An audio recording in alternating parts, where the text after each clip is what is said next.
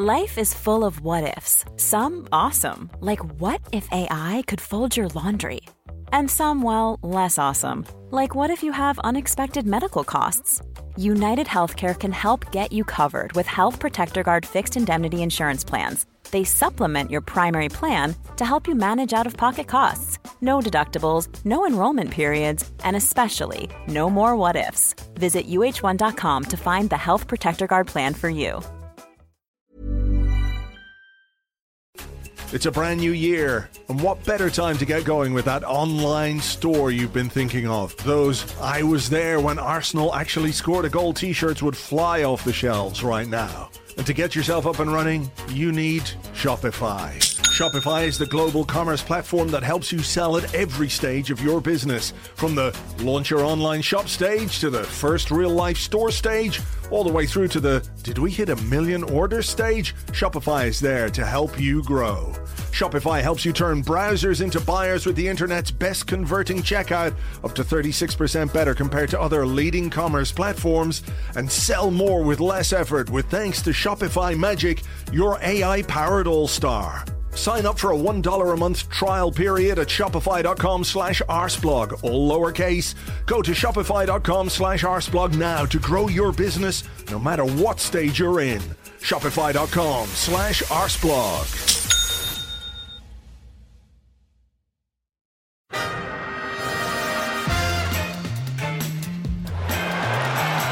Ahí va a llegar el gol del Arsenal. Ozil marca Mesut Ozil.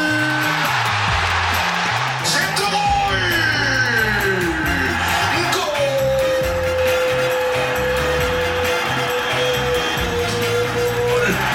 ¡Wakanda forever! This is Arscast Extra. Hello and welcome to another Arscast Extra, as always, with James from Gunnerblog. James, goodly morning to you. Goodly morning to you too. How you doing? I'm all right. We've had St. Patrick's weekend here. St. Patrick's Day was yesterday, and now it's over. And there's a feeling of, well, this will happen again next year. And the year after, probably. And the year It'll after. keep happening. It will, forever.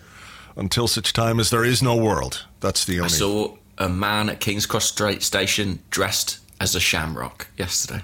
Sounds like a difficult thing to dress as, a shamrock, but he made a very good fist of it. Fair play. It's just a giant leaf, isn't it? Really. I'm dressed as a leaf. There's nothing more Irish than leaves. That's an old Irish saying, that. I suspect perhaps he wasn't Irish, this guy. Who knows?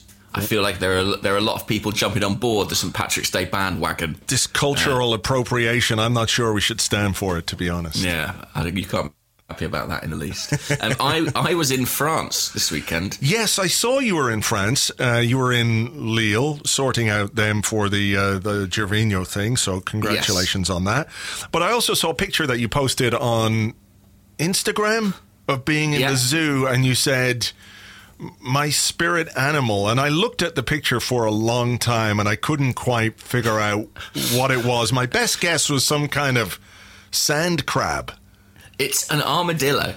Right. It's on my Instagram as well, Jay McNick, check it out. But it's an armadillo who has buried itself upside down in the ground. I went to the zoo in Lille because, I'll be honest, there's not a huge amount to do in Lille. And it's a relatively small place to have a zoo. Yeah. So I thought, I'll go and check it out. And it's that curious mix of sort of being slightly entertaining and slightly cruel, you know, seeing all these animals, beautiful animals, but in the wrong environment. It's like seeing Arsenal in the Europa League. You know, it's a kind of novelty for the people who get to see it, but, you know, you feel like it should be running free where it's happiest in the Champions League. And there was one pen in particular that was really odd, where, do you know what a tapir is? Yeah, kind of long-nosed, anteater looking motherfucker. Yeah, it's kind of like a pig meets an anteater. And it was in an enclosure, but it was sharing that enclosure with something called a maned wolf. And you might want to Google that. I just had to Google it myself. And to find it, I wrote, wolf that looks like a fox. Oh, wow. Because that's exactly what it is. It's like a fox on stilts. Yeah. And it's really tall. I mean, it must be, you know, easily waist height, you know, when it's on all fours. And it's in the pen with the tapir. And the tapir spends all day literally sort of running away from the maned wolf who sort of chases after it. Surreal. That is odd, isn't it? I mean, that seems a bit, even for zoos, that seems a bit cruel. I mean, I don't think the maned wolf eats the tapir. I think it just sort of irritates it. Maybe it's part of some sort of fitness program for the tapir. Keep the tapir, keep the weight off. He's got to keep running away from this maned wolf. But I watched it for, it must have been 20 minutes, and it literally, the wolf will just chase it a bit, then the tapir will get a little bit of time on its own, sit down, gets chased again. I mean, it's like sort of bizarre playground flirting. But I've got a few questions about Leo and their decisions about what animal goes in with what, to be honest with you. Okay, well, maybe we'll take that up in a different podcast. Sure. On the Patreon, we'll do that. Yeah, on the Patreon, the Lille Zoo podcast. But, from an Arsenal point of view, it's been a quiet weekend. There was no Arsenal, of course. But, James, I think there was football this weekend. And before we get started, Everton beating Chelsea is actually good for us, not simply because it's providing us with some more entertainment via the Twitter hashtag that we'll get into now in a second, but literally Chelsea being beaten is good news for us in our race for the top four. Yeah, I mean, I suppose the football was pretty good to us this weekend. Not just Chelsea, obviously United lost as well, which I know we might like them to have cup fixtures on the horizon, but it's always good to see their momentum slowed. And yeah, look, Chelsea lost to Everton.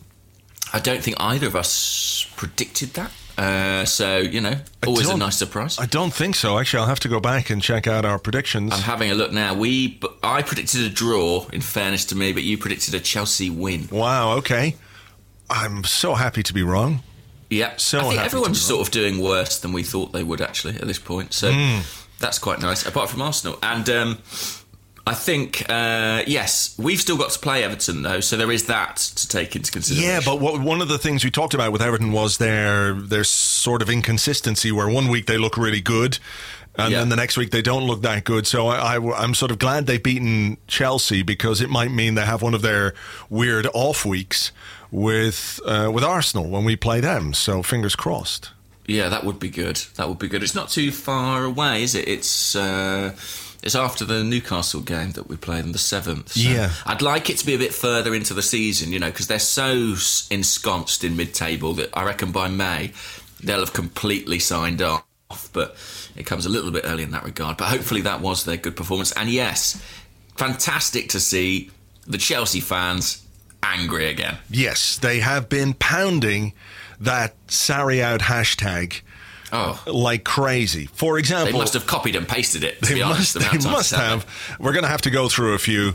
This is a great one. It starts like this. He says, well, this is how we gonna do this. Fuck Sarri. Fuck Jorginho. Fuck Chelsea staff as a motherfucking Italian cartel. And if you want to be down with Sarri Ball, then fuck you too. I repeat, fuck you too. All you motherfuckers, fuck you too. Hashtag Sarri out.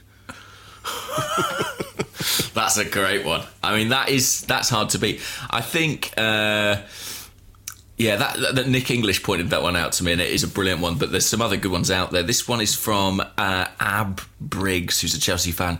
The tobacco Sarri is taking is disturbing him. Someone should get him coke, rather.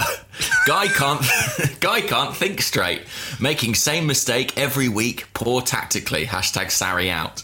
Wow, okay, I like that. Someone should get him coke, rather. That's a really nice turn of phrase. I mean, there's no coke at all in Napoli, so I don't know what anyone's talking about there. Yeah, I don't know what they're possibly referring to. Let me see, what else have we got here? We've got another one here. I don't want to read out the names so much, just in case people go looking after them, but I like this one. Fair play. I've never seen Chelsea play so clueless like under Sarri. Jorginho is just a white Bakayoko. Higuain runs like a pregnant woman. Pedro is faster than the ball. Even our captain is playing like Ashley Young.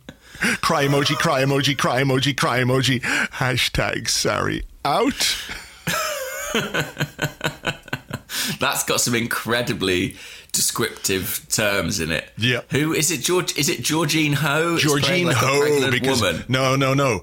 Jorginho is just a white Bakayoko, but Higuain runs like a pregnant woman. Higuain run like pregnant woman. The guy who does the sort of video blogs on Chelsea. Oh yeah, that guy, the angry Roman. He's the not actor. Happy. The actor. Yes. Well, I did like his tweet though, which was the Chelsea players played the second half as if they were hypnotised to Pokemon Jigglypuff's tunes. Spineless, embarrassing performance. So I like that. That's worth checking out. And also, what was this one? We will one day wake up and there will be no more Marcos Alonso, no more #Sarri out, no more Jorginho. Very passionless, slow, aimless. What's the worst name you can call anyone? Apply it on this useless 3. I love the way they don't really make any sense. I like, the guy, he must have been sitting there fuming, sitting at his keyboard like going, how can I get my point across in the most exact and succinct way possible? And they come out with that kind of stuff. Although this guy, I think, gets it right. He says, this is quite good, if you don't have the ingredients to make spaghetti bolognese, you don't try and make spaghetti bolognese. #square pegs round holes. #Sarri out. The man has a point, Sarri's trying to make bolognese and all he's got is a side of bacon and an apple. Yeah, exactly. There's this one as well. The kind of guy who's like, well, I'm glad to be right, even though it's terrible for what's going on. He says, get the fuck out of Chelsea! To think for over 7 months I have put up with trolls saying Sarri is a good manager. Knew I was right. Proven correct. #Sarri out. Such a superior tone. He's like, I'm sick of being right, to be honest with you. Absolutely furious about the whole thing. Well, look, I mean, I've got one more. I've got one more great. if I can. Please. This is the saddest one of all. The saddest one of all time. And it's kind of a plea to the universe, or he just wants to make it known how he's feeling. Desperate, lonely, sad about his football team. And he says, to whom it may concern, from today, I cease to be a Chelsea fan until Sarri is sacked. #Sarri out. I'm done. Oh, a single tear rolls down my cheek. It is great watching this unfold. I mean, I know, obviously, we've had our own issues with people being upset with the manager, but it does feel like maybe a lot of this is a consequence of what happens when you have a lot of success very quickly and your fan base swells very swiftly based on that, and it's not sustainable. It does feel like there's a lot of sort of chickens coming home to roost. Yeah, but you know what as well? I think, people have said over the years that, having a policy where managers don't get quite as much time as they have done at Arsenal, for example, where we had all the faith and loyalty in Arsene Wenger for many years, and people said that's a good thing. And then people would say, well, look at what Chelsea have done. They've switched their manager around quite often. They've sacked managers who've had success and everything else. And it has brought them trophies. And, there's no one right way to do things. But I think when you do operate like that, you probably have a level of patience that's far less than it would be otherwise. Like if the culture of the club is to change the manager every time things go a bit wrong, then surely that plays into how you view a manager as a fan. It's like, oh, fuck it, no. Nah, this guy, no, get rid. We just get the next guy in. Next guy, if he doesn't work, we just get another guy in until somebody who comes in actually wins something. So I do wonder if that informs the way that you're willing to view the work of a manager.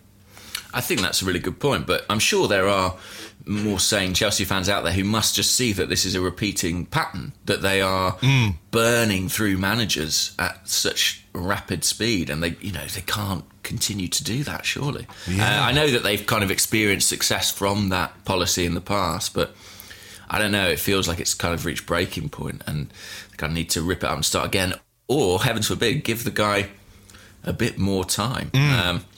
I'd be interested to see what they do, actually, because Abramovich isn't, as on top of proceedings as he once was. So maybe they'll be a bit more laissez-faire about the whole thing. I must say, Chelsea are obviously a club with a tradition of dispensing with managers quickly, but Manchester United, we all know, pride themselves, on their willingness to give a manager time and faith and support. So I was delighted to see #OleOut making an appearance this weekend. No way, really? I think having a hashtag to get a manager out before he's even really got the job is pretty good going. And there were some great ones out there. I'll just run through a few quickly. Norwegian twat has to go now. I'm afraid his purple patch is over. Enough is enough. #OleOut, which I enjoyed. It's like they've lost 2 games, is that it?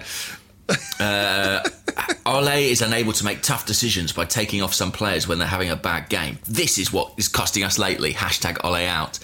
And then I like this one. Solskjaer is not managing us. Good God. Did you watch last night? No passion, dedication, no fight. He just stood there, no idea what to do. Meanwhile, City and the Scousers feasts on success. Not my manager. #OleOut. Oh my goodness. Meanwhile, City and the Scousers feasts on success. Meanwhile, City and the Scousers feasts on the success that we don't have. We want it. They are extraordinary people. Oh my goodness. Well, look, football, it might be weird and strange, but there's always an element of it that will entertain us, and those things will entertain us. Probably not as entertaining when it happens to us. Are we going to have to do it if we go through like a 3 or 4 game streak where we don't play particularly well and there's a load of Emery out tweets? Are we going to have to do them for the sake of balance? Or should we just ignore those people? And say I think we just ignore it, yeah. Just pretend that we're above it, that it doesn't happen. Yeah. I mean, if it's a 6-month spell of Emery out, then maybe we'll get on board. But I think, that's probably what we had to put up with, our fair share of having a hashtag with the previous manager's name out. So yeah. I think we're probably just relishing the shoe being on the other foot. Exactly. We've done our time with that, and now we feast on the successes of other clubs' hashtags. It's really delicious, I must say. Delicious fare on a Monday morning, and thank you to Manchester United and Chelsea fans for providing us with that content, if nothing else. Indeed. What else to discuss? We did the last podcast just prior to the Europa League draw. We did. So I haven't spoken to you to get your reaction to that draw. I think you said, didn't you, that you'd quite fancied a Villarreal in the semi-tie, and I think that's on, as far as I understand. That is on. If we beat Napoli in the quarterfinal and Villarreal beat Valencia in their quarterfinal, then we would face them in the semi-final. I mean, there was obviously a permutation whereby Napoli could knock out Chelsea and we could or somebody else could knock out Napoli and we'd have an easy run. It's not that. I mean, it could well be, and it's shaping up to possibly be a Chelsea-Arsenal final, which I have to say I would not like. I wouldn't like it at all. Well, go on. Why? I just feel like, okay, it would be great to win it, but there's something worse about losing a European final to another English club, I think. Yeah. That I just, I would kind of be able to compartmentalize a defeat to Frankfurt or, whoever is in that other side of the draw much more than I would be able to when it comes to Chelsea. I think there's something exciting about playing European football because you're playing teams you don't play all the time. And when I think we said it the other day, I don't like it when we play another English club in Europe. The times that we face Manchester United in the Champions League, Liverpool in the Champions League, there haven't been particularly enjoyable occasions for us. And I just think there's a sense of familiarity which I don't really enjoy. I also feel like probably all these Sarri out tweets are going to come back and bite us in the arse if we have to play Chelsea in a final. So I'm hoping somebody can inflict some damage on Chelsea in the quarterfinals or the semi-final, whatever it might be. Of course, we have to get beyond Napoli. My reaction to that is it's difficult, it's a tough game, but I really like the idea of it as a fixture and as a tie, as a European night, a home and away leg against a big Italian club who are doing very well in Serie A. They're second in Serie A. I know Juventus are running away with it and everything else, but, I an exciting proper, it feels like a proper European tie. And, you know, after some of the stuff we've had this season, you know, when you've got to play Karabag and Vorskla and Bate Borisov and even to a lesser extent Rennes, I think there was, you know, stuff to enjoy and to like about what we did against Rennes. I think having this big European night on the horizon is great. I'm looking forward to it. Yes, I mean, I share your suspicion that we might be looking, if we reach the final, at Chelsea as our opponent. They've got on their half of the draw Slavia Prague in the quarters, and then one of Benfica and Eintracht Frankfurt in the semi. I mean, look, it's definitely the more straightforward side of the draw. But if we get to that final and it is against Chelsea and we've already secured Champions League qualification, I think I can sort of cope with it. If we haven't and it comes down to that one game, that would be absolutely unbearable viewing. I don't know how I would quite get through that 90 minutes. So 120 minutes, so go to extra time for sure. Yeah, penalty shootout. Penalties, I guess, yeah. Hopefully they could bring John Terry on to slip for the last one. Imagine that if that was Petr Cech's final involvement as a footballer, penalty shootout against Chelsea. That would be quite the story. Yeah. It would, all right. Yeah, anyway, and I'm not sure how much I'd fancy it, but anyway, we'll see. We'll touch it. We'll see when we get there. But Napoli, yeah, look, I think it's about as tough as it could have been at this point. But I suppose part of me thinks, you know, if we beat them and we go through, we'll really fancy ourselves in the competition. I think it will give us a real fillip. And if we don't, we've got a very winnable run of Premier League fixtures that we can focus on. So I sort of think it's fine, really, and it should be a great night at the Emirates. You'd think it will feel like a kind of proper European tie. Yeah. You know, and we get to hook up again with our buddy David Ospina, who took a whack to the head last night playing for Napoli against Udinese, but thankfully he's A-OK, apparently. A bit worrying when he went down. And look, it's Carlo Ancelotti against Unai Emery. Napoli have some very good players. We've got some very good players, and you know I think we've got a good chance against them. I'm not saying it'll be easy or anything like it, but I just think as an occasion, you know, in a season where kind of the chase for the top four is our trophy in a way, you know, the more exciting nights we have, the better. And I think you can only get so enthusiastic about games against teams or games against teams like Rennes and Bate Borisov, you know. The opposition matters when it comes to creating an occasion and an atmosphere and all that kind of stuff as well. So I'm well on board with this, and you know, we'll see where it takes us. And obviously there are fixtures in between, or the games come between fixtures in the Premier League where, you know, we've got a lot to do there as well. It's Newcastle, isn't it? Then it's Watford away. It's Watford away in between the two games, and then when we come back from Napoli, it's Crystal Palace, which is currently scheduled for the Saturday, but it's likely to be the Sunday, April 21st. I mean, that's a home game, so I'm less worried about that. But you know, going to Watford and Napoli in the space of 4 days. Well, look, I mean, it's Everton away first, so it's Everton at Goodison Park, then we've got Napoli at home, then we're away to Watford, then we're away to Napoli and Crystal Palace at home. So, you know, it's the two away fixtures in the Premier League sandwiched or with the home tie sandwiched between them are going to be very interesting because, you know, our away record has not been great. So well, hopefully we can pick up a win at Al Nassr Dubai SC on Tuesday to give us some confidence on the road. What do you make of the way round the ties are? Because there's always seems to be this bizarre thing now where the draw isn't final with UEFA, and there's this sort of toing and froing and rearranging of the fixtures. Yeah. Do you think there's any advantage or disadvantage to being at home first? I don't really care. Maybe there is. Maybe some people can work it out. I'm sure somebody's worked out statistically that if you're drawn at home first in a knockout tie in a European competition, you've got 61% chance of qualifying, whereas it's, you know, 39% if you're drawn away first. I don't know. I mean, personally, I don't give a fuck. I kind of like the idea of us having the away goals rule to our advantage in a way in the second leg, where our goals could really matter, you know, that way. Yeah. But, I mean, obviously a lot depends what happens in the first leg and if Napoli score a goal and what we've got to contend with. But really, I don't care. I don't care what order the games come in.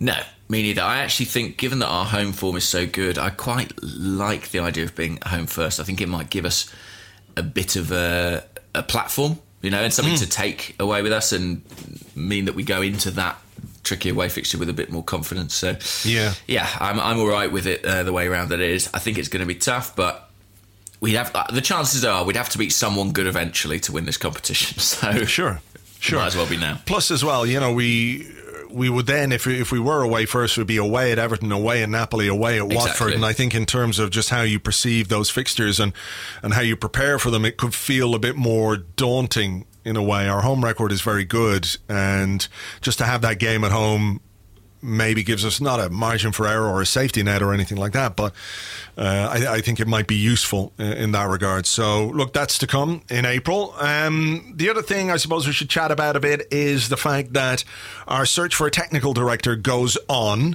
as Monchi has rejoined Sevilla. He's going to be presented today.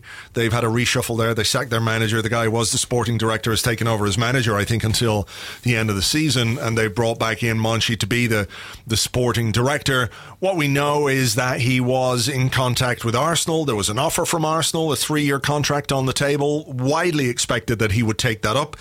And in recent days, it seems that the interest from Sevilla, it happened quickly and was concluded quickly. So that's a bit, maybe it reflects on us and how we were trying to get things done. Maybe we thought we had more time. Maybe it was one of those things where we thought we could negotiate with the guy and keep the negotiations going, basically because, we were the job that was on offer to him. And then when Sevilla became available and they said, here, come on back, he pretty much jumped at the chance. Yeah, it's funny, isn't it, how the circumstances shift. Roma went out the Champions League and that led to a bit of a cull there, and Monchi left and suddenly he was available to come earlier. Then Sevilla go out the Europa League and it's all changed there and he ends up there. We sort of had a window in which to take advantage of this situation. We didn't. And he's gone back to the club that he obviously has a great deal of affection for and a huge affinity with. To an extent, you sort of can't really argue with that. I think there is talk in Italy and Spain as well that maybe the pressure that he was under at Roma and the scrutiny of being at a really big club didn't necessarily suit him, and that maybe he felt more comfortable going back to an environment like Sevilla. If that's the case, then I'm not necessarily sure he would have been the right man for Arsenal anyway, because I think the scrutiny he'd be under here is significant. But it is a blow, because what we're really looking for from this guy is, someone who can work within the setup that we have. And maybe it's being a bit simplistic and a bit reductive to look at the fact that Unai Emery's there and they've got this great relationship, and the fact that Raul Sanllehi is the head of football and he's a Spanish speaker too, and think, well, that sort of makes sense. But it did seem like it might make sense. And now it's anybody's guess where they go from here, I think. Yeah, I mean, I think we can't underestimate the attraction for Monchi of going back to Sevilla. If we are going to be critical, and maybe there are reasons to be critical about dilly-dallying or not getting the deal done when it was there for it to be done, the fact is that he was a Sevilla player. He spent his entire playing career at Sevilla, and also he was in an administrative role there. He was their sporting director of football for many years as well. So this is sort of like you or I, or any Arsenal fan, being given the chance to go back to Arsenal, to the club you've spent your entire life at and the club you probably support. So I can understand why, if he's given the choice between those two things, he might go with Sevilla, or obviously has gone with Sevilla. I just wonder if we should have let it get to the point, if he was the guy that we really wanted and we'd offered him the job, that's a certainty. We had offered him the job, that we let it get to a point where he had a decision to make, Yes, and I also think, while all those reasons for going to Sevilla are sort of understandable, I think we're within our rights to be a little bit concerned maybe that for whatever reason Sven Mislintat hasn't wanted to work in this setup, and now Monchi, for whatever reason, doesn't necessarily want to. We are a big club in, a very lucrative league, and it's a little bit concerning, maybe, that people aren't kind of, jumping at the chance. And I'll be interested to see the names that we hear now, because Monchi was the name, wasn't it? And I know the press, don't get hold of everything, but I think the reason that his was the one that was continually linked with the position is simply that he was the outstanding and obvious candidate. And now that he's slipped through our clutches, they need to uncover somebody else. Sure, and look, I'm not... what's the word here? I'm not wedded to the idea of Monchi. It wasn't like Monchi's the only guy who could do this job or anything like it. There's got to be other candidates out there. So I'm not necessarily unhappy that he isn't going to be the guy. But what slightly concerns me is the fact that if he was the guy that we wanted and we were going to make an appointment initially in the summer, and then because he left for Roma, there was talk about him coming in and starting at the beginning of April. Where do we go from here? Because it's not a role that we can ignore. This is the technical director, somebody who's going to be basically heading up our recruitment department. And what we might have now in the short term is Raul Sanllehi and maybe Unai Emery, along with the various scouts at Arsenal, putting together the summer's transfer business. And I think what we enjoyed about the idea of Mislintat, Sanllehi and Gazidis, when that was touted as our triumvirate of football, this is how it was going to run. Gazidis is going to be the CEO. Mislintat is going to identify the talent and do a lot of the recruitment. Sanllehi was there to make sure that the deals got done. It all seemed to make a lot of sense. As a way of working. Now we have this kind of job share CEO thing with Raul and Vinay. There is no technical director as yet. I don't think there's been an appointment to a head of scouting or anything like that. And it's all a bit up in the air. So that's what concerns me. Not so much Monchi going to Sevilla or going anywhere else or not coming to us. It's the fact that we have this massive gap in our setup right now. And I think that's got to be addressed sooner rather than later. And it's all time, isn't it? It's all eating into our summer allotted time, essentially. And the fact that we've been sort of going down the Monchi Avenue and not come up with the result we wanted. Where do you live? I live on number 27, Monchi Avenue. Monchi Avenue. And now we've got to retreat back up Monchi Avenue and go down a different one. Over Mars Boulevard. Exactly. And I must say, actually, I find it odd. There was a bit of a sort of backlash yesterday after when Monchi was kind of announced at Sevilla. I saw a lot of Arsenal fans, not a lot, some Arsenal fans saying things like, why are fans so interested in the appointment of a backroom, staff member anyway?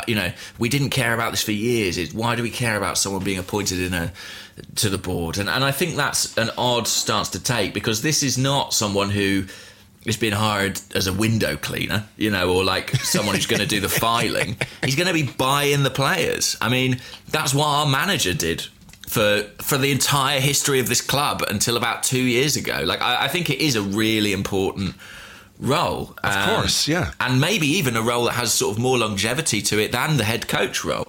In theory, if they're kind of that bought in on the sort of technical ideas of the club. So I do completely understand people's interest in it and wanting to see someone with some pedigree appointed. And I know that it's very difficult to replicate success in this job. But I think, you want to try and go for it. You don't want to hire a guy who's made exclusively bad signings. Do you know what I mean? That's true. That's true. You do need some record of success along the way. Yeah, no, I totally agree with you. I don't understand why there's this antipathy towards whoever disappointment might be. Like, I get, okay, you don't care about Monchi, or you don't know who Monchi is, or, you don't give a fuck about Monchi. Fine. That's absolutely fine. But, how interested are people in transfers on a scale of 1 to 10? And I would 11. suggest 11. Yeah, exactly.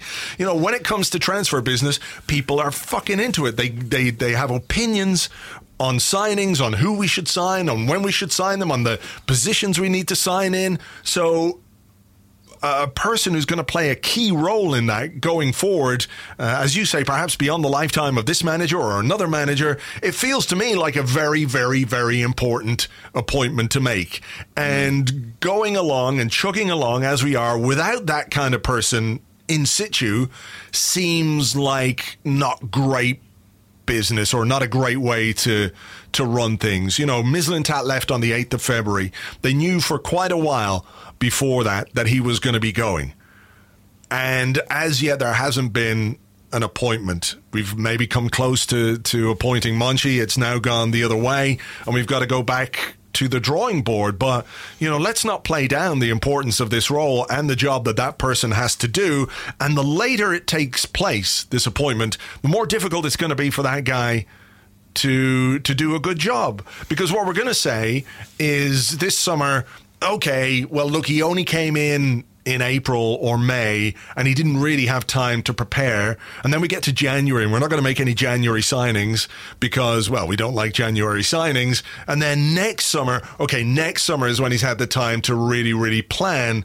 And I don't think we can kick the can that far down the road. Yeah. I mean, you mentioned Overmars Boulevard. Do you think that link is kind of a lazy one because of his affinity with Arsenal, or do you think there's actually some mileage in that? I don't know. I mean, I guess because he's doing a similar kind of job at Ajax, he has a connection to Arsenal. He has been mentioned not just recently, but in the past as somebody who could do that job, or who is a potential candidate for that job. If I just go back here, I'm going to have a look here on Arsblog News, because I feel like he was almost linked with the job sort of Raul ended up taking, essentially. Yeah, hang on. So a report from October 2017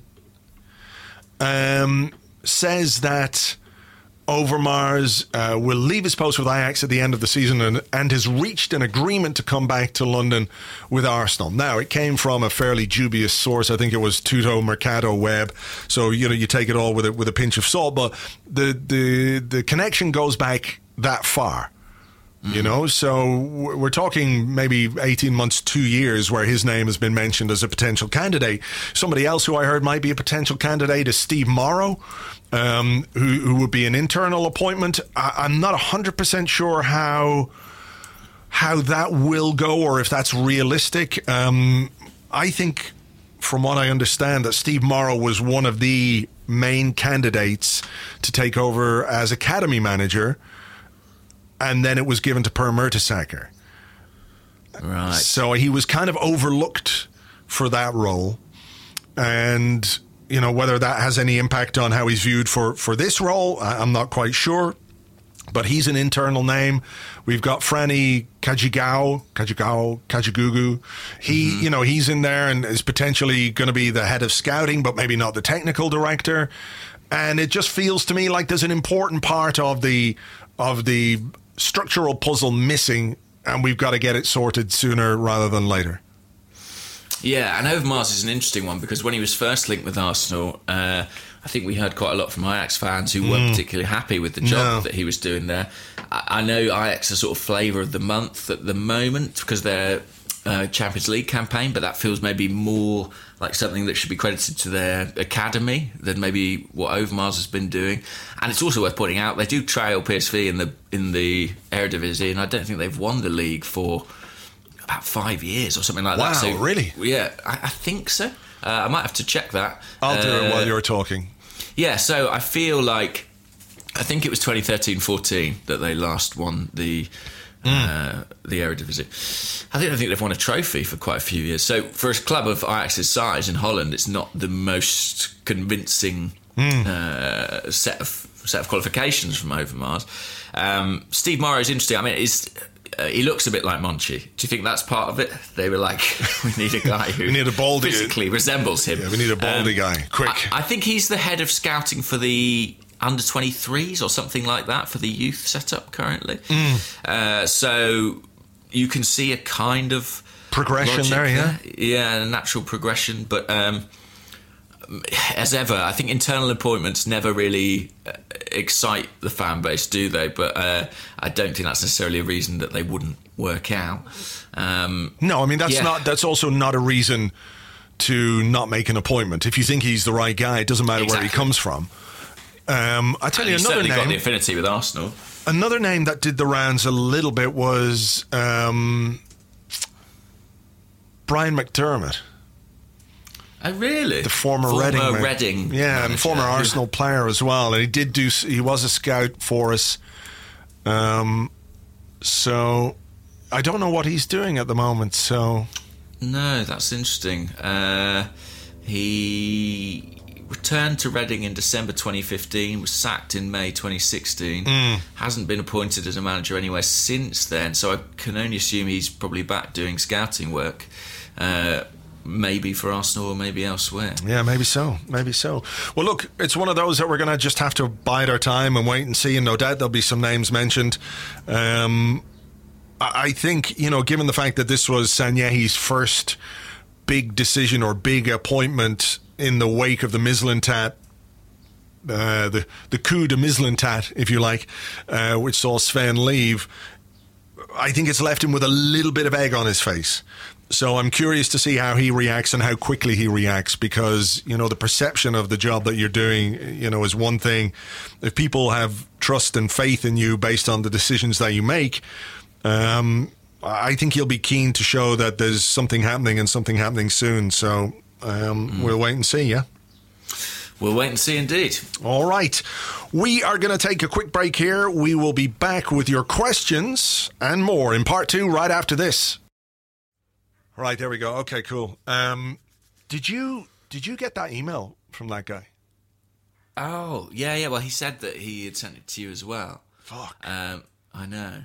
I mean, if what he's saying, and that is, if what he's saying is true, then it's it's mental. There's going to be. Go on. No, I was going to say he's not the first person I've heard it from. So I think there's no smoke without fire, I suppose you'd say. Yeah.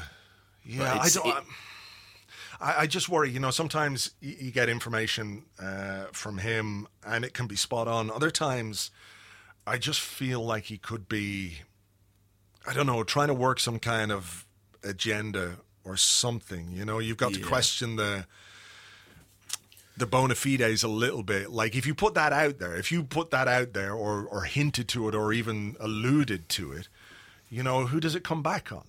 And that's it. Yeah.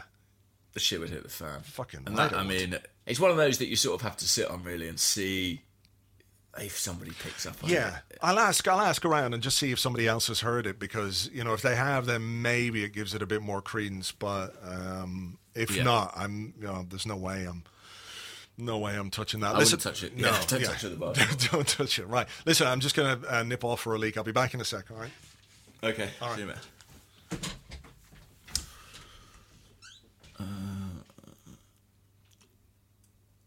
I had the time of my life, and I never felt this way before, and I swear it's true. The tip of the tongue, the lips, the teeth, the tip of the tongue, the tip of the tongue, the lips, the teeth. Red lorry, yellow lorry, red lorry, yellow lorry. Red lorry, yellow lorry.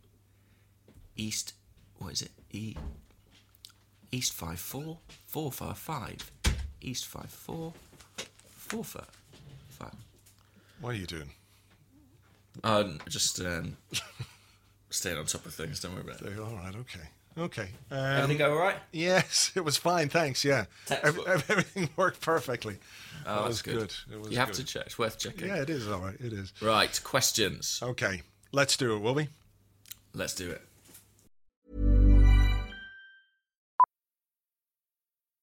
Millions of people have lost weight with personalized plans from Noom.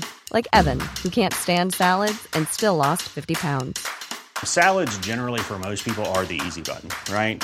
For me, that wasn't an option. I never really was a salad guy. That's just not who I am. But Noom worked for me. Get your personalized plan today at Noom.com. Real Noom user compensated to provide their story. In 4 weeks, the typical Noom user can expect to lose 1 to 2 pounds per week. Individual results may vary. Here's a cool fact. A crocodile can't stick out its tongue. Another cool fact, you can get short-term health insurance for a month or just under a year in some states. United Healthcare short-term insurance plans are designed for people who are between jobs, coming off their parents' plan, or turning a side hustle into a full-time gig. Underwritten by Golden Rule Insurance Company, they offer flexible, budget-friendly coverage with access to a nationwide network of doctors and hospitals. Get more cool facts about United Healthcare short-term plans at uh1.com. It's a brand new year, and what better time to get going with that online store you've been thinking of? Those "I was there when Arsenal actually scored a goal" t-shirts would fly off the shelves right now. And to get yourself up and running, you need Shopify.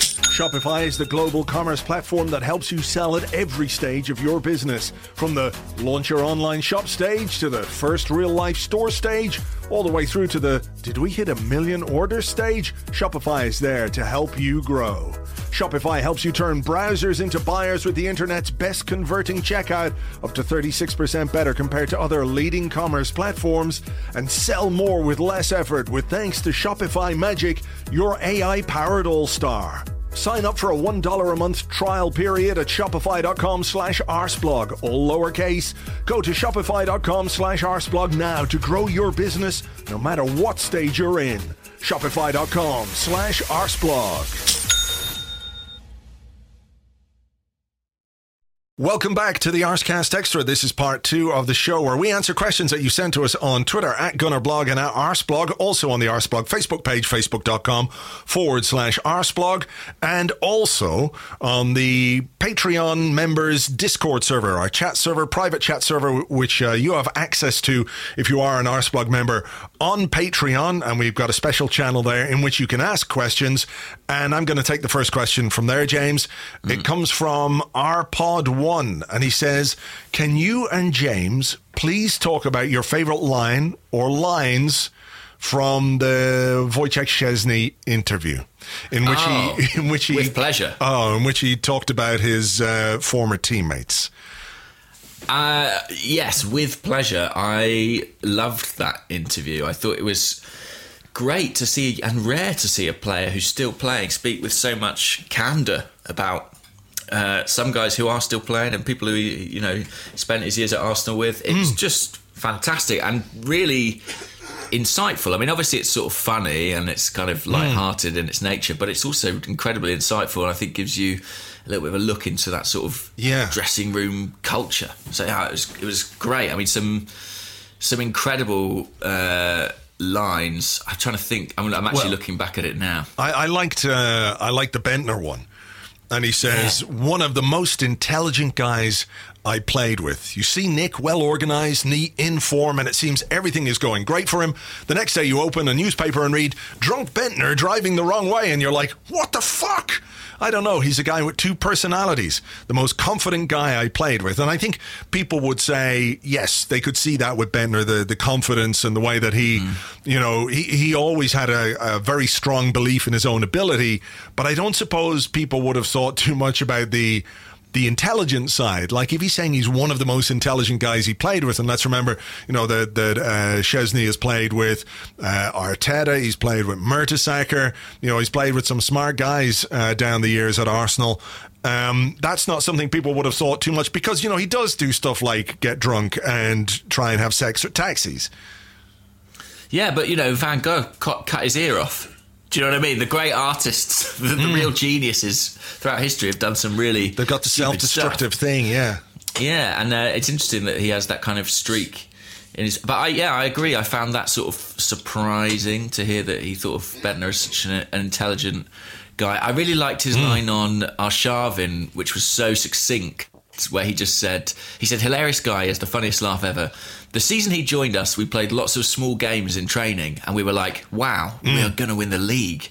We didn't. And I completely empathise with that, because when he first arrived, I really thought, wow, Arsenal have got sort of, you know, a Ronaldo-level talent here. He was outstanding at the start, and this is before Ronaldo was as good as he is now, but it didn't really transpire. What else? I liked what he said about Podolski, about when he used to shoot at him in training, he would just duck out the way. That was good, and you know, he's got a lot of love for Santi Cazorla, as everybody has. Yeah. I liked, after the first training session, and he says, after training, the guys gave Arsene Wenger a round of applause for signing Santi Cazorla, which says a lot. He says he's slow, he's small, but one of the best I've played with. An unbelievable mind and technique. And when a footballer looks at another footballer and thinks, oh my God, he's so good. That's really something as well. It's, what about recipient of Emirates Stadium standing ovation, Alex Klebb? That was a surprising revelation about him. He said he could have achieved more in football. He still made a great career, but he liked to drink. I mean, he didn't pull any punches there, Szczesny. No, it's true. And I suppose people would throw it back and say, Szczesny liked to smoke, and that didn't work out that well for him. But yeah, he liked to drink. And I like the one on Nasri as well. He always thought he was some kind of gangster. Everyone has this guy at school who had strong and big friends, and it made him think he's cool, which I thought was quite damning. That is quite damning. But that reminded me then of that... of that Gallas story. Not that I'm necessarily a big fan of William Gallas, but he had a run-in with Nasri, and what it was Nasri's friends were after him with tasers, and his policeman cousin told him not to go into wherever he was going to go into because Nasri's crew were in there waiting with a bag full of tasers to get William Gallas, which is astonishing. Yeah.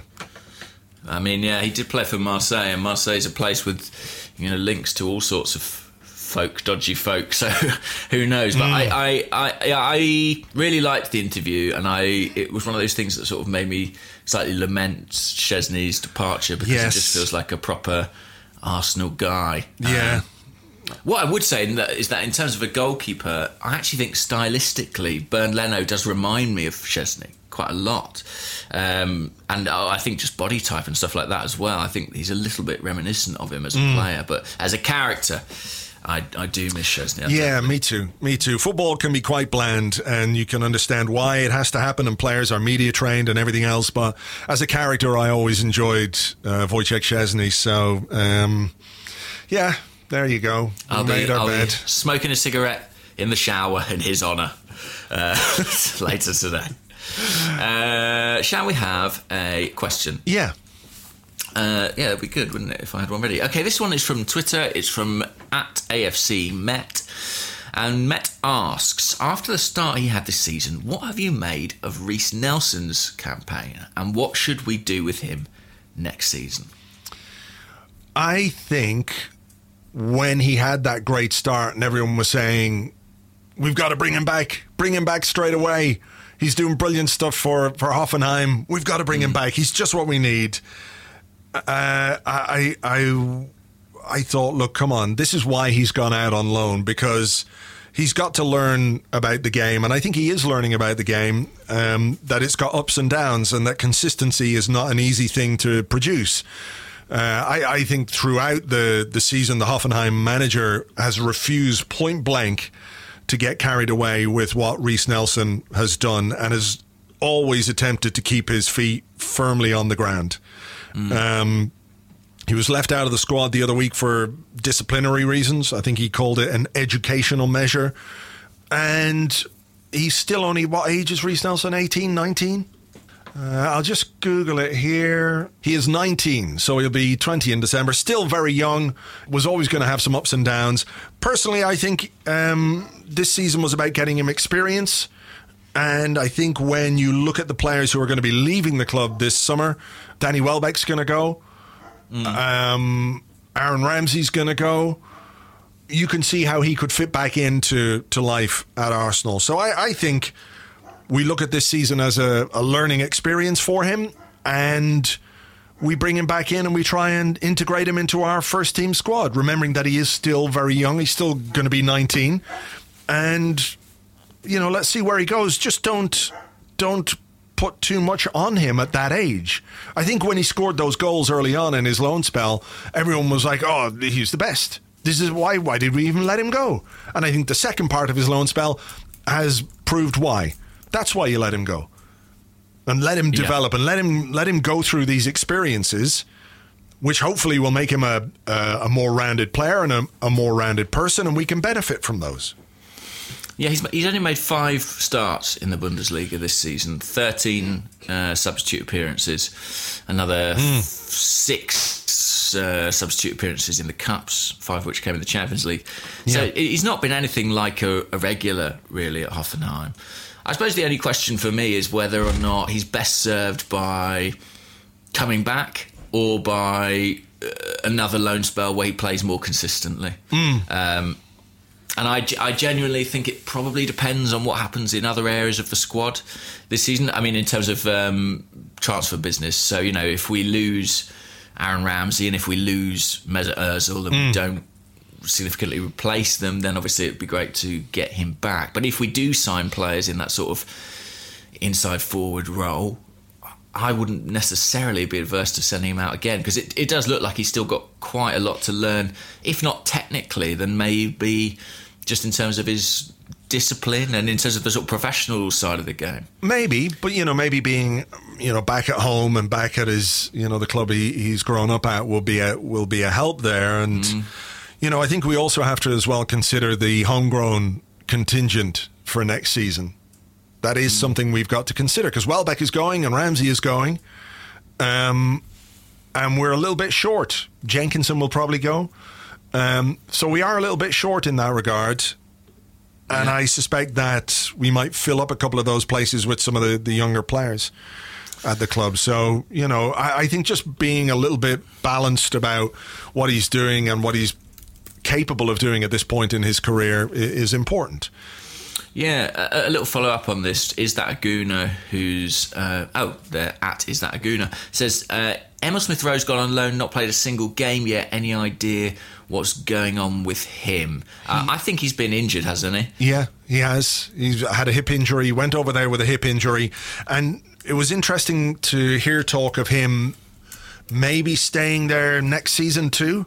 And I do wonder if the fact that he was injured going over there, and they must have had some sort of time frame on his recovery. Like, they didn't bring in a loan player just to play in April and May, surely. You know? And what benefit really is it to him to go on loan there and play for just 2 months? So I do wonder if maybe that's one we could see extended into next season.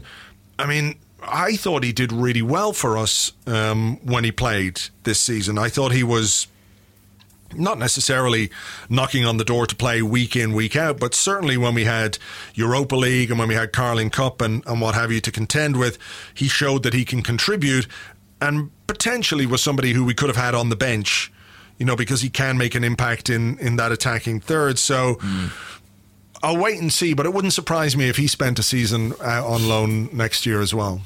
No, and as a rule, I quite like these loan moves. I mean, I sort of think you get a better player, in theory, back in 12 months than you would if you just sort of kept them around and they made the odd substitute appearance or the odd domestic cup appearance.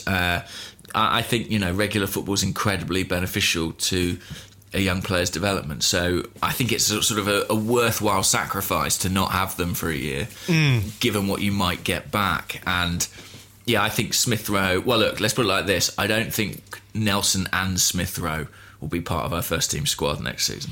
No, I don't think so either. And I think probably Eddie Nketiah is another player who could do with a loan move at this point in his career. I suspect he would have gone out in January had Welbeck been available.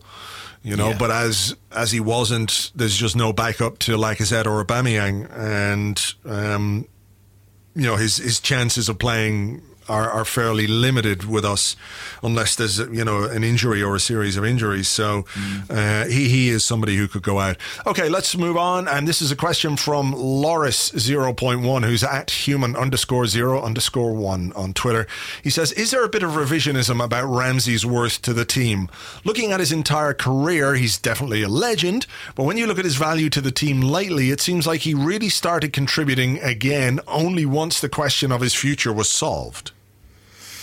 I think that is fair, actually, in some respects. I think, you know, if you look at the first half of the season, when the club announced they wouldn't be continuing negotiations to extend Ramsey's contract, I think the reaction of most people spoke volumes, which was like, well, we can kind of see a tactical logic there.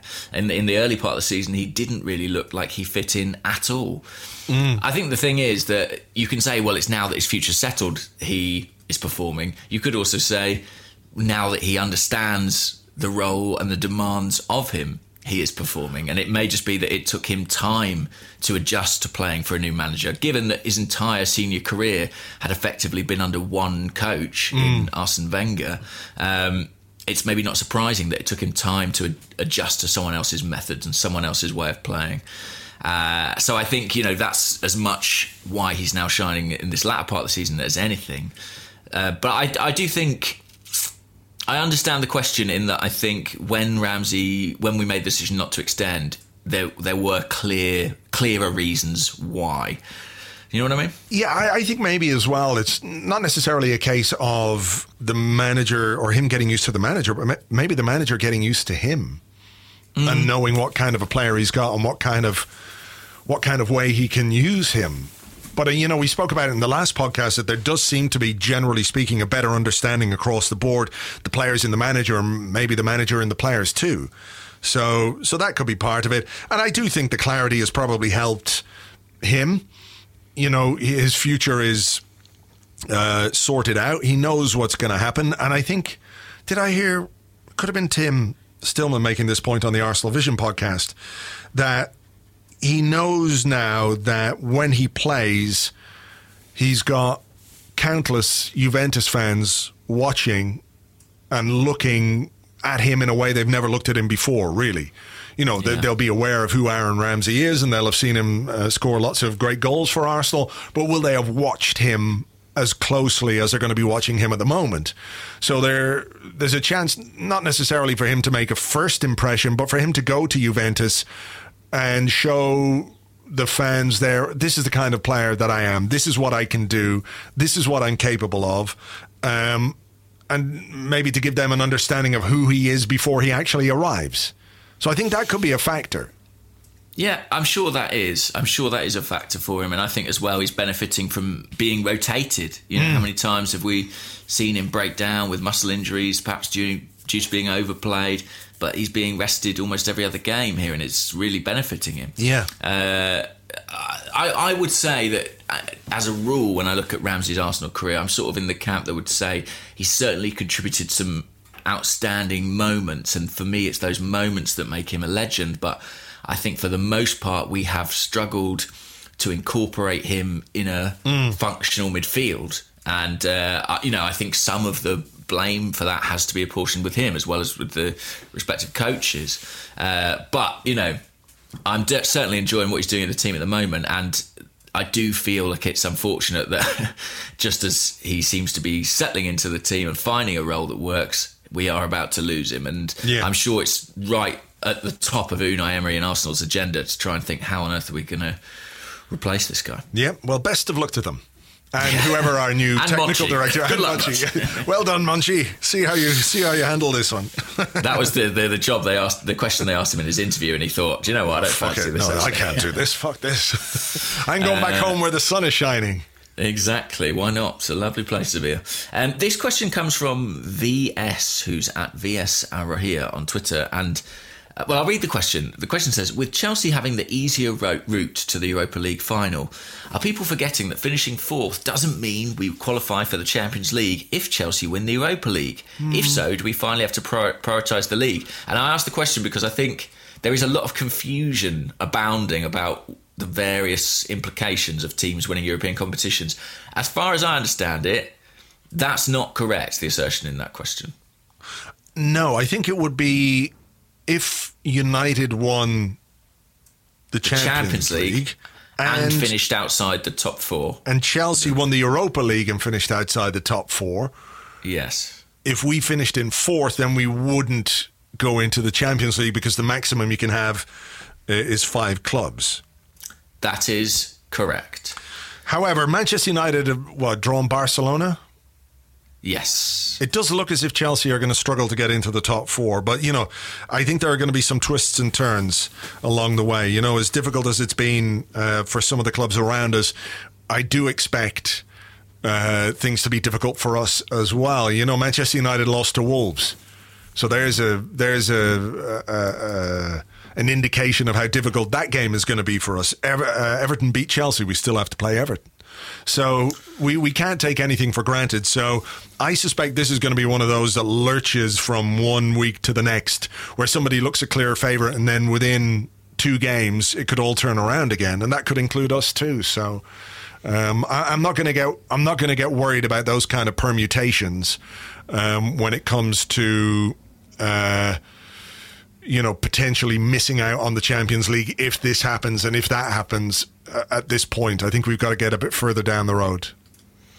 I am going to worry about it because that's my nature. But I do have to say I enjoyed the Champions League draw. I thought there was some interesting ties. So obviously Man U against Barcelona. I mean, I don't know if you saw Lionel Messi's hat-trick last night. Yes, I did. And I actually have a question on that here, and it comes from Joshua Owide, who's at Joshua Owide, and he says, Bergkamp versus Leicester or Messi versus Betis? I mean, I think the greatest hat-trick. Yeah, well, I've got to say Bergkamp. Well, yeah, we have to, because he's an Arsenal player, and it's a hat-trick that connects with us. Even if I think there's something about the second goal that he scores that's kind of slightly spoiled because the goalkeeper gets a touch. Yeah, slightly. The first goal and the third goal, amazing, immaculate, incredible. But the second goal, as good as it was, just slightly spoiled for me by the fact that the goalkeeper got a touch on it. But yeah, look, what Messi does and what he continues to do is extraordinary. And we have this debate all the time, don't we, about who's better, Messi or Ronaldo? Who scores the most goals? Who makes the greatest contributions? Who's got the biggest trophy count? And for me, it'll be Messi every single time. They were showing a clip of how the Betis fans were applauding him. Mm. And I'm not one for that kind of magnanimity usually in a football ground where you're like, I'm going to be gracious and I'm going to applaud the opposition because they played so well. It's usually a case of, fuck you, I can't stand the sight of you. But I remember being at that game in Barcelona where we scored first. Was it Bentner who scored first? I think Bentner did score in the Nou Camp, yeah. Yeah, and that angered them. That just sparked Messi into life. I think he scored 4 goals that night, and it was unquestionably one of the greatest football displays I've ever seen, bearing in mind, of course, that we had Silvestre and we had Almunia and there were mitigating circumstances. He was just incredible, and it was a privilege in a way to watch him. It wasn't nice or enjoyable to watch us lose the way that we did, but I remember thinking at the time, this guy is just fucking something else. So for me, when it comes to Messi versus Ronaldo, Ronaldo's like a really brilliant robot. Yeah. Who's very good at football and doing things that you didn't think were possible on a football pitch. But Messi makes you feel things that Ronaldo doesn't. And I'll just illustrate this to you. I've got a couple of clips here of the Messi hat-trick, and they come from, I was just watching the goals again. I was just struck by the commentary on the goals. This is his first goal, the free kick. I assume this is from some French TV channel. This is what the commentary sounds like for the first goal. Le coup franc de Messi. En pleine lucarne. Le ballon de Messi. Incroyable cette facilité. Pour lui, cette banalité. So that's the first goal, and they're just laughing. They're just laughing because it's so amazing. I'm trying to load up the second one here. Here we go. And this is the third goal. This is the hat-trick goal, which was just beautiful, wasn't it? The way that he took that ball first time, exchanged passes and lobbed the keeper. You can't even call it a lob. It's a chip, isn't it, really? Yeah. From the edge of the box. This is the commentary for that goal. Ballon piqué de Léo Messi. I mean, that's what Messi makes you feel like when you watch him play. Ronaldo does not. You can kind of go, well, that's very impressive. Wow, he's really done something incredible there. But you don't get that sense of, it doesn't make you feel that joy, I don't think. No, there's a kind of brutal effectiveness about it. But it's not, it doesn't have the aesthetic quality to my mind of Messi's play. I mean, I understand the sort of constant need to compare them, but I also think it's sort of a bit, meaningless. They're both absolutely brilliant footballers. No one's, possibly the two greatest ever, I think. I think Messi, in my mind, is the greatest ever. I would agree with you because of that ability to do things that that really look completely breathtaking and beautiful, and there's an imagination in his play.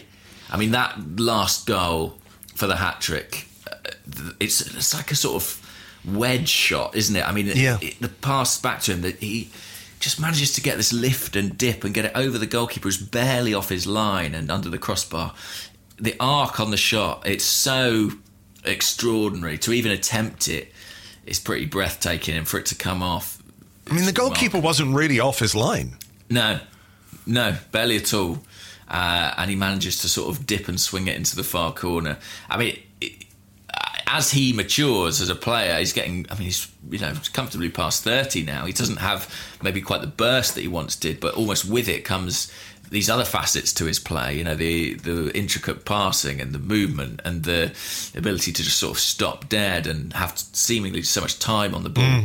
I think I genuinely do, as a football fan, consider myself very fortunate to have seen Messi play in the flesh, and there aren't many opposition players I feel that way about. Very few, in fact. Yes, amazing stuff. And if you haven't seen the hat-trick against Betis, do search out the goal clips, because it's pretty amazing. But still, Bergkamp versus Leicester for me, followed by, what's another good Arsenal hat-trick?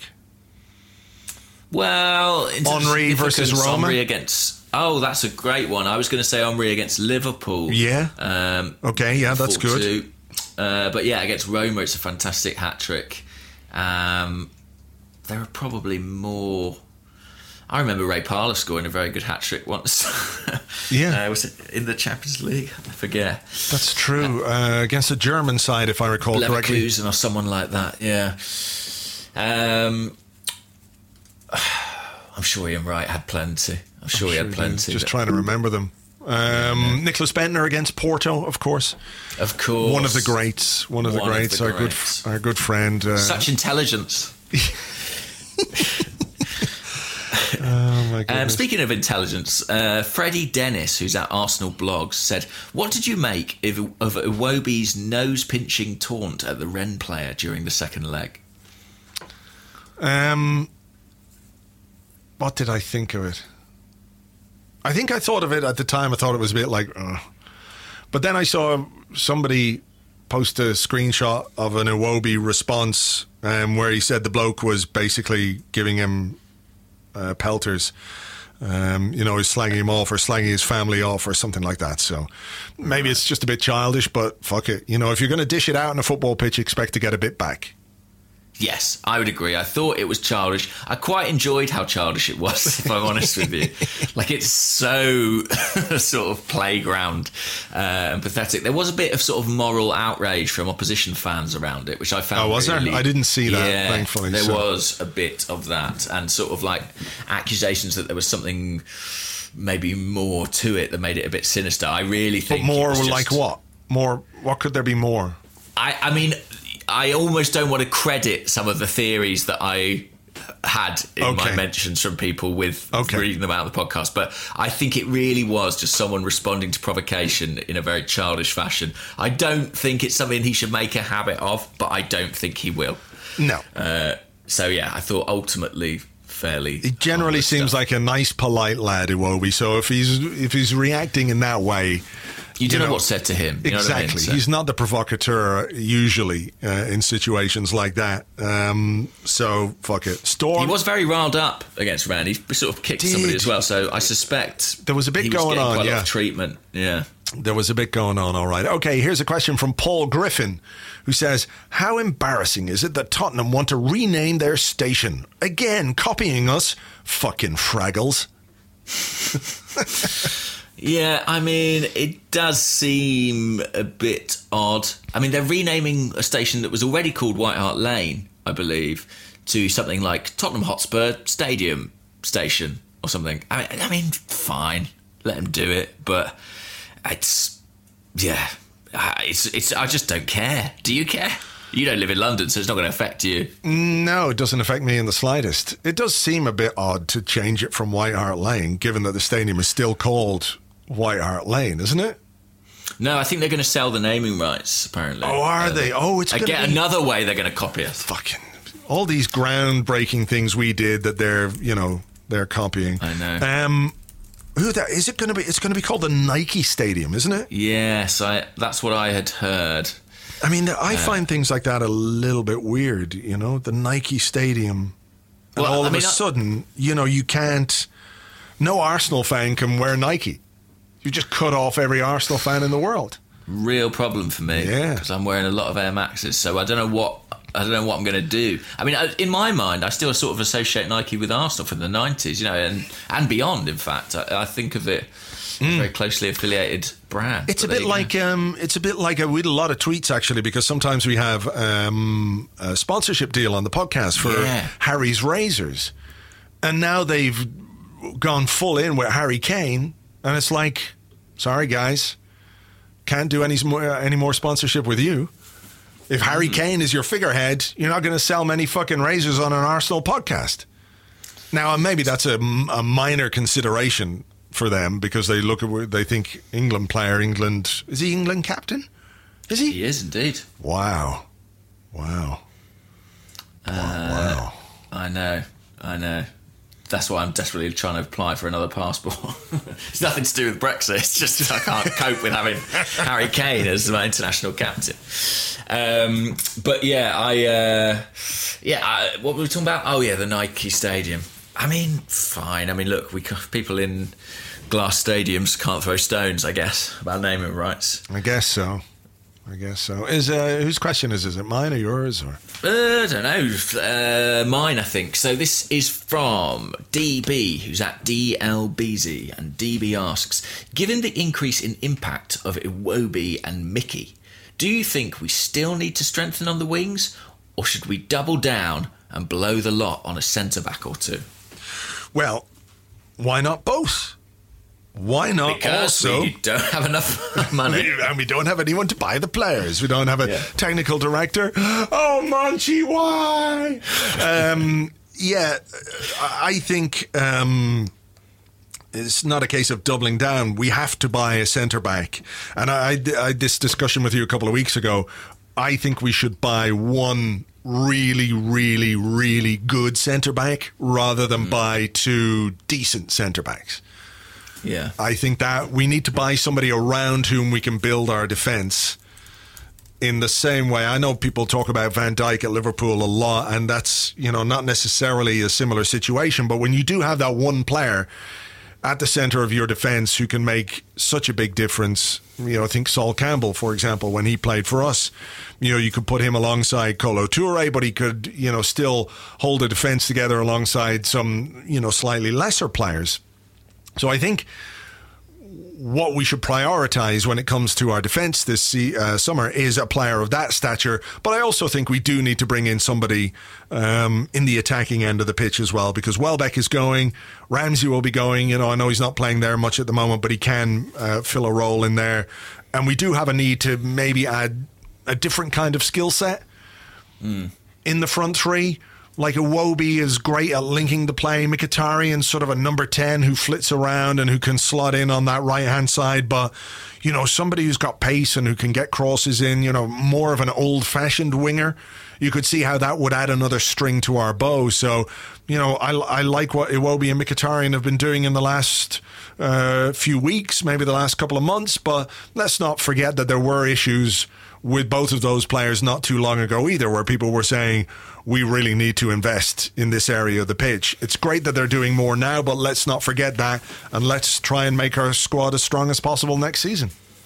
Yeah, and I think the January interest in Perisic and Carrasco, however sort of panicked that was, suggests that Emery would like a traditional wide player just as an option. We know he's a manager who likes different approaches for different games, and that's not really something he's got at the moment. I mean, I think ideally, in a dream world, you find a player who is that sort of Welbeck replacement, who can be an effective wide player with pace, but can also be your sort of cover in the centre.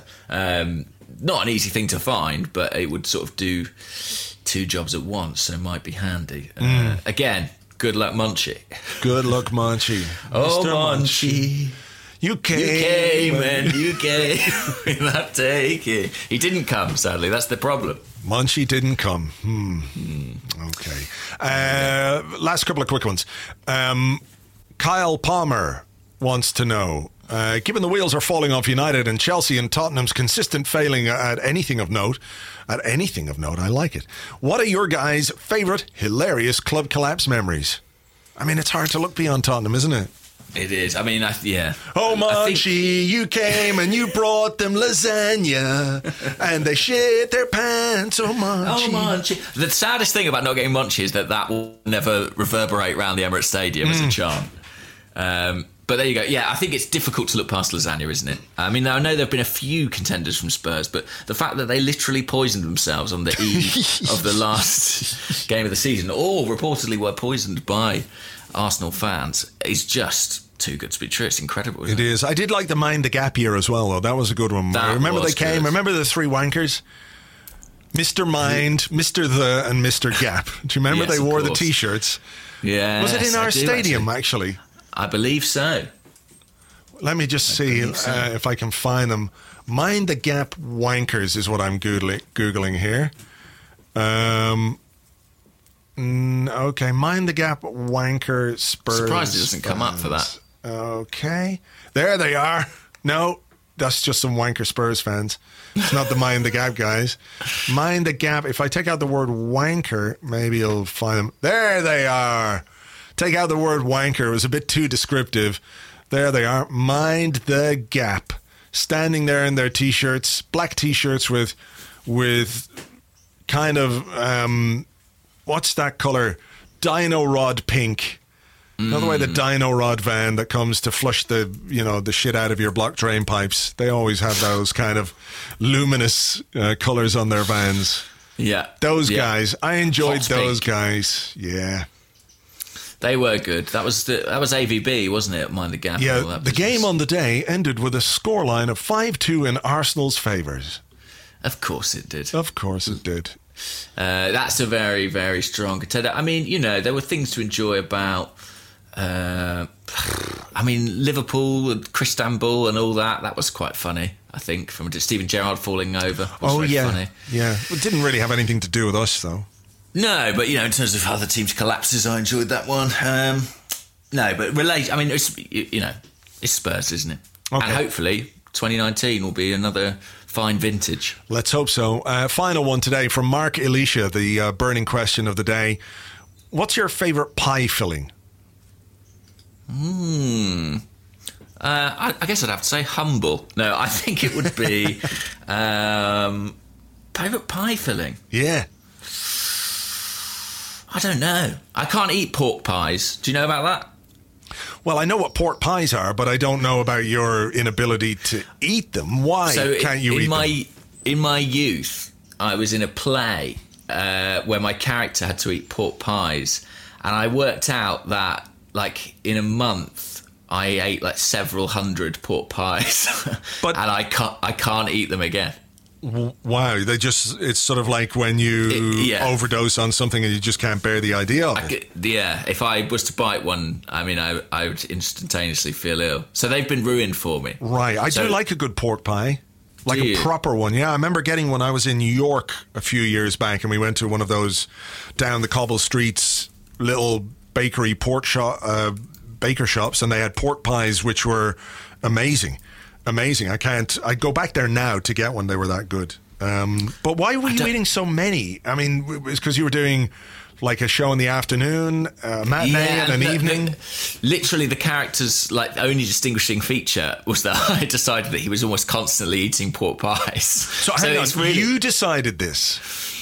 I can't remember. I think the director was like, maybe you're eating a pork pie in this scene. And in my desperation to sort of find a sort of hook for the character, I was like, maybe he's eating one in every scene. Oh my God. So it was kind of self-inflicted. Yeah. Okay. What's your favourite pie filling? Steak and kidney. It's hard to look past that. I like steak and ale, actually. Yeah, that's good. That's good. Because I'm less hot on the kidney. I'm not mad. I do quite like kidneys, but I'm just not. It's one of those things that if nobody else likes them, you don't tend to use. You know. What do you feel about like curries in a pie? Do you know what I mean? Like I'm not convinced. Right. I'm not convinced. Like it's chicken curry classic, pie. Really. Yeah. I don't know. I made a really good breakfast pie once. Which I think just cornflakes. Full of porridge. You get your Cocoa Pops, mix them with some cornflakes. But I did it with what did I do? Sausage, bacon, pudding. I'd like that. It's good. I think I'll put a link to it if I can find it. I'll put a link to it on. I'll put a link to it on the podcast today if I can find it. But I remember at the time, those most esteemed of pie makers, Piebury Corner, who do such amazing pies there on Holloway Road, and they have one in King's Cross now as well, I think. Yeah, they do. They were impressed by my breakfast pie. So if I can find the images that I put together of the breakfast pie, it was really quite good, I have to say. But yeah, steak and kidney for me, it's got to have meat in it, doesn't it? Yeah, I like a game pie, actually. With what, like partridge and quail and rabbit? All that stuff, yeah. All that sort of like odd stuff that posh people hunt. I like that in a pie. I like a pie with bullets in it. Yeah. That's quite tasty, I think. But I have it here. I'll send it through to you on the chat thing. You can have a look at it has the process of how I make the pie and everything, if you can see. Is it your own recipe? Yeah, it's my own recipe. And you haven't been approached by any sort of major chefs to kind of sell them this? No, I haven't licensed it or franchised it yet, but you can have a look here from the top down. You've got to put this on the blog. People are going to lose their mind over this. Yeah, it's even got baked beans in it and everything. It looks absolutely delicious. They look like great quality sausages. Yeah, they're good sausages. Good sausages and good pie crust. That's the important part. Wow. It's good. You'd eat that, wouldn't you? I would definitely 100% eat that. It looks absolutely delicious. Cool. That might be my favourite pie, to be honest. I'll make you one day. How about that? Okay, lovely. Right. And I'll eat it live on the podcast. Just spend the first 15 minutes scoffing a pie. Great stuff. All right, well, look, I think we've done all right, considering there's been no Arsenal. And look, I'll have a podcast for you of some description on Friday as well. Even though there is no Arsenal, we'll figure something out. Make sure there's another podcast. Watch out for some new Patreon stuff dropping this week as well. If you want to join up, it's patreon.com/Arsblog. It costs €5 a month, €5 that is, and you do pay some VAT if you're in the EU, but if you're not in the EU, you don't pay any VAT. You get lots of extra content, and as I said, there's some new podcasts coming this week, so keep an eye out for that. We'll catch you on the next one. Until then, bye-bye.